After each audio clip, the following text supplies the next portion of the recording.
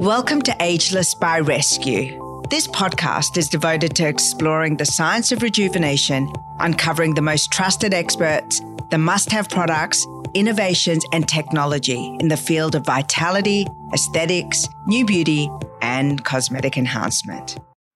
Welcome to the Ageless by Rescue podcast. I'm your host, Bahar Etminan. Today's show ventures into uncharted territories at the intersection of mental health, longevity, and groundbreaking therapies. Australia is the first country in the world to classify certain psychedelics as medicine, and I'm delighted to introduce you to a leading expert on this topic from the leading clinic specializing in this field. Scott Kelly is the founding psychologist at Good Mind Clinic. He's a clinical psychology registrar, somatic psychotherapist, and published author. Scott brings a unique blend of expertise to our conversation. With a background in music and specialized training in psychedelic-assisted psychotherapy, he's at the forefront of pioneering efforts to harness the potential of psychedelics for mental health. Scott's journey takes him from the realms of psychology to the stages of music, all whilst exploring the profound impact of psychedelics on mental health. We're about to embark on a transformative conversation as we explore the potential of psychedelic-assisted therapy and the connection to longevity and overall wellness. Stay tuned for a thought-provoking discussion that could reshape your perspective on what's possible for a fulfilling life at any stage as we explore the uncharted territories at the intersection of mental health, longevity, and groundbreaking therapies. In the Australian context, at least, at the moment, we're talking about the use of psilocybin as a treatment for treatment-resistant depression and MDMA as a treatment for PTSD. Those are the two substances and indications that have been made legal since July. I mean, it's a reasonably labor-intensive therapy. So it's two therapists for every client. But I think the real key thing for me is it seems to be helping people who haven't been helped otherwise. Some people will try antidepressants, works great for them, they feel better, that's all good. Some people go to therapy, they find it really helpful, and that's all good too. But there's these sections of the population where it's not helpful, or as you say, it takes years and years, or there's side effects associated with the drugs that they're on. So having this new option hopefully will be able to bring help to people who really need it. Apparent to me that a lot of the treatments that we have for mental health at the moment, although they're useful, they often come up short in terms of how effective they are for people. And there's always sections of the population where most of what we have just doesn't work at all. So there's a real need for new and novel treatments, particularly for these conditions that can be so debilitating for people. And so that was kind of an initial thing. And then as I did my Hakomi training, which is a mindfulness-based body psychotherapy that I'm trained in, one of my trainers was talking about some of the research that was happening in the US, and it sounded really exciting. And it sounded like the Hakomi method was a really good fit for this particular way of working. So that got me more interested. And then I watched a couple of documentaries about some of the research that's happening in Israel and in the US and in the UK, and got more and more interested. And then I also found out that there's music played basically all day on dosing day, and that's a huge part of the experience. And with my background as a performing musician, it just, as you say, those two worlds really do intersect for me. Australia is a world first, though, right? We did it first. Tell me about that, because that's exciting and unexpected. Yes. There are special access programs in other countries, so you can access the substances through these special access programs. But my understanding, and I'm not a complete expert in the area, but my understanding is that Australia was, if not the first, then one of the first countries to actually reschedule it as a medicine. Yep. Well, I mean, I guess it's important to say that there's not just one protocol. Different research teams do things differently, and different businesses will do things differently as the private sector kind of gets on board. But there are a few kind of key components The first of which would be screening.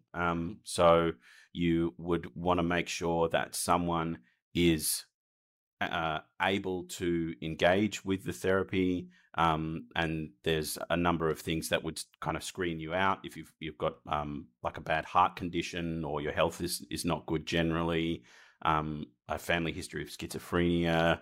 There's a kind of a bunch of things that would screen you out, and then once you've gotten past that point, the preparation process begins, where you, as a client, you would sit down with the therapists and you would talk about what's coming, what the experience might be like, what you can expect. Getting people, like, sometimes you feel a bit nauseous on psilocybin, so getting people ready for the kind of physical stuff that might be going on the day, and at the same time getting them ready for what the experience might be like. And helping them to become comfortable with that experience, and really encouraging them just to be open and trusting of the experience as it unfolds on the day. And alongside that, you would learn some grounding techniques, maybe some breathing techniques, or kind of grounding down through your body, to help if things are getting a bit scary or they're getting a bit challenging. Having ways of settling back into the experience from a settled state is important in preparation as well. On dosing day, you would all, show up at the room and have a bit of a chat at the beginning, and maybe just, remember the grounding techniques that you talked about, or some of those helpful things. And then when the person is ready, the psilocybin comes in a little capsule, so they would swallow that with some water, and for half hour, 45 minutes to an hour after that, they should be starting to feel the effects of the substance.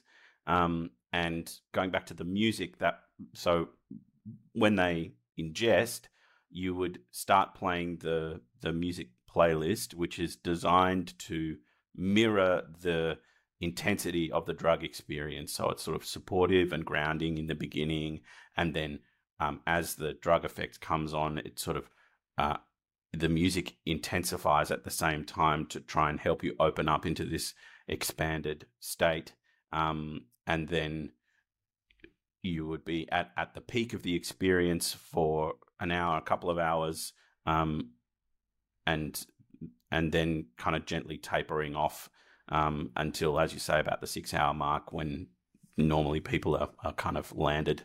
And can you tell me, in a therapeutic sense, are you lying down? Are you, so the experience that I had an eye mask on, I was lying down, I was kind of cocooned.